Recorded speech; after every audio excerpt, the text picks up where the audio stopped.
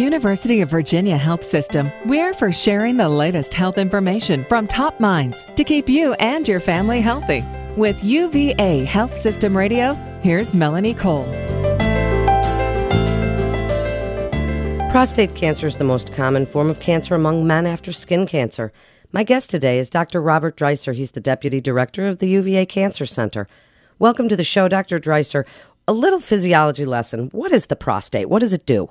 Well, the prostate's a small gland that is sort of encompassed by the bladder, and it's important in terms of fertility, sperm formation, and it serves a number of other functions as well. So what happens to the prostate for men as they age? So something called benign prostatic hyperplasia. The number of prostate cells increase over time, the gland enlarges, and because the urethra, the tube that runs from the bladder to the outside world, lives in that area, it begins to get squeezed. So as the prostate gets bigger, we start having problems with the ability to urinate or having to urinate more frequently. So then, is there anything men can do to stop this progression, or is it pretty much common and most men will get BPH? I think it's a pretty common thing. We don't yet have a way to prevent it. There are certainly medications that can help, but unfortunately, we haven't yet figured out how to stop it. So then what would you like men to know about coming in for annual screenings? And Dr. Dreiser, mostly men don't want to do these kinds of things, and women have to push their men in to see a urologist or somebody to get that annual screening. Tell us about the screening.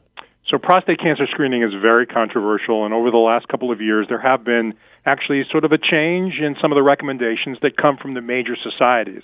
So, for example, the American Urologic Association basically recommends that PSA testing before the age of 40 or after age 70 is probably not appropriate. And even for most men between 40 and 54, it may not be appropriate. But there are clearly men who are at increased risk, and those are men who have a first-degree relative, meaning a brother or a father, who have prostate cancer. Certainly African-American men are at increased risk, so that men between 55 and 69 who are at high risk because of these features should have conversations with their physicians about screening. What's involved then in the screening? Blood test, urinalysis, the digital? Explain some of the screening procedures. So typically a prostate cancer screening would involve a digital rectal exam, meaning the physician examines the prostate through the rectum using just a finger, as well as a blood test, prostate-specific antigen. And that would be what we would think of as prostate cancer screening. Tell us about the PSA. What is that prostate-specific antigen, and what numbers are what you want to look for?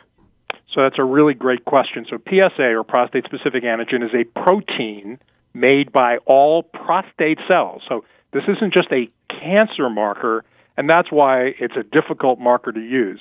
With regards to a number, unfortunately, what we've learned over the last decade or so is that there is actually no normal PSA range, meaning in a very large study that was done testing screening, what we found is that there are men who have PSAs below 1 who have prostate cancer.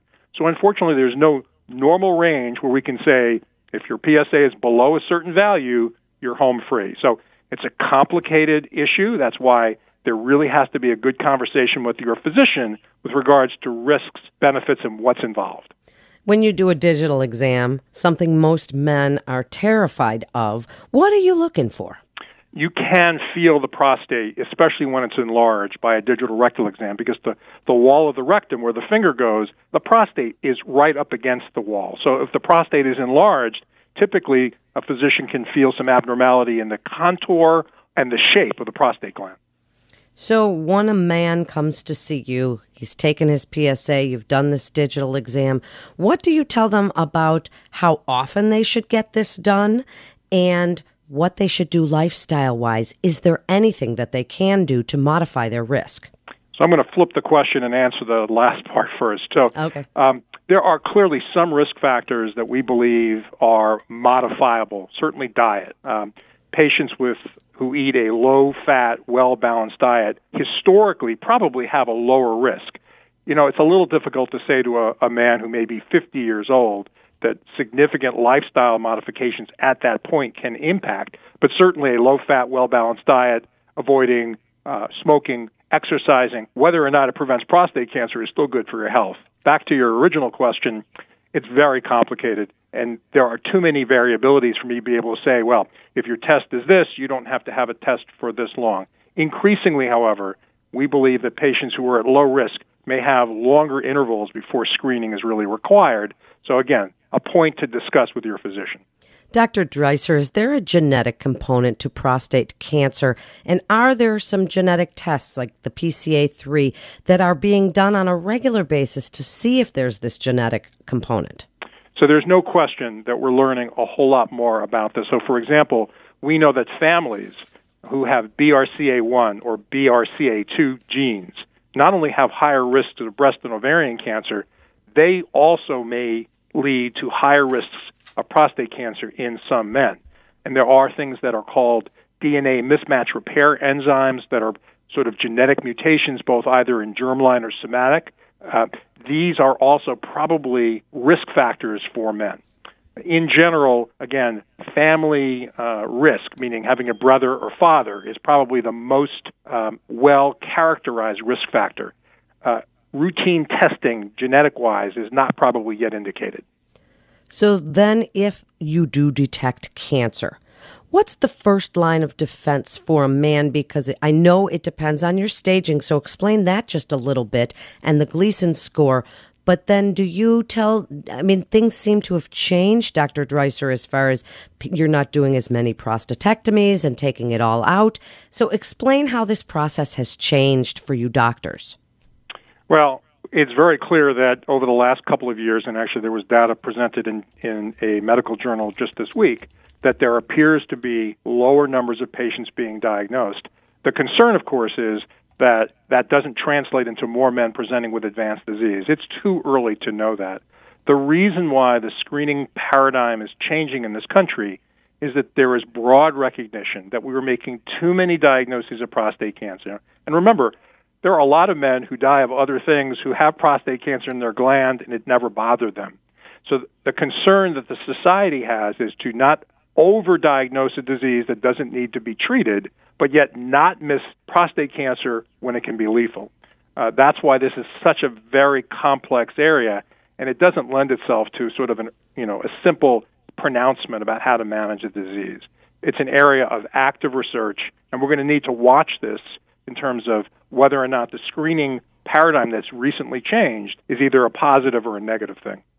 So tell us some exciting advances. Is immunotherapy being used in prostate cancer? Just some things that you see on the horizon. So there is no question that immunotherapy is active in prostate cancer. The first cancer vaccine was approved in prostate cancer, something called Sipuleucel T, or referred to as Provenge. But I think the most sort of exciting thing that's happening now, going back to your question about mutations, is that there's no question that we've now begun to identify DNA mismatch repair genes that are targetable by drugs that are called PARP inhibitors. So there's been recent excitement about this, and there are very large trials now being undertaken to begin to look at this particular target as new ways to treat this disease that are very different than the ways we've done before. And tell us about the UVA Cancer Center. So the UVA Cancer Center is in the midst of sort of explosive growth. We've been very fortunate to get large amounts of institutional support. We've been able to be competitive for grants nationally. The center is growing. We've been able to recruit some outstanding young clinicians who are doing clinical research in a variety of different solid tumor and liquid tumors. This is a very exciting time to be at the UVA Cancer Center. Thank you so much for being with us. It's great information. You're listening to UVA Health Systems Radio. And for more information, you can go to uvahealth.com. That's uvahealth.com. This is Melanie Cole. Thanks so much for listening.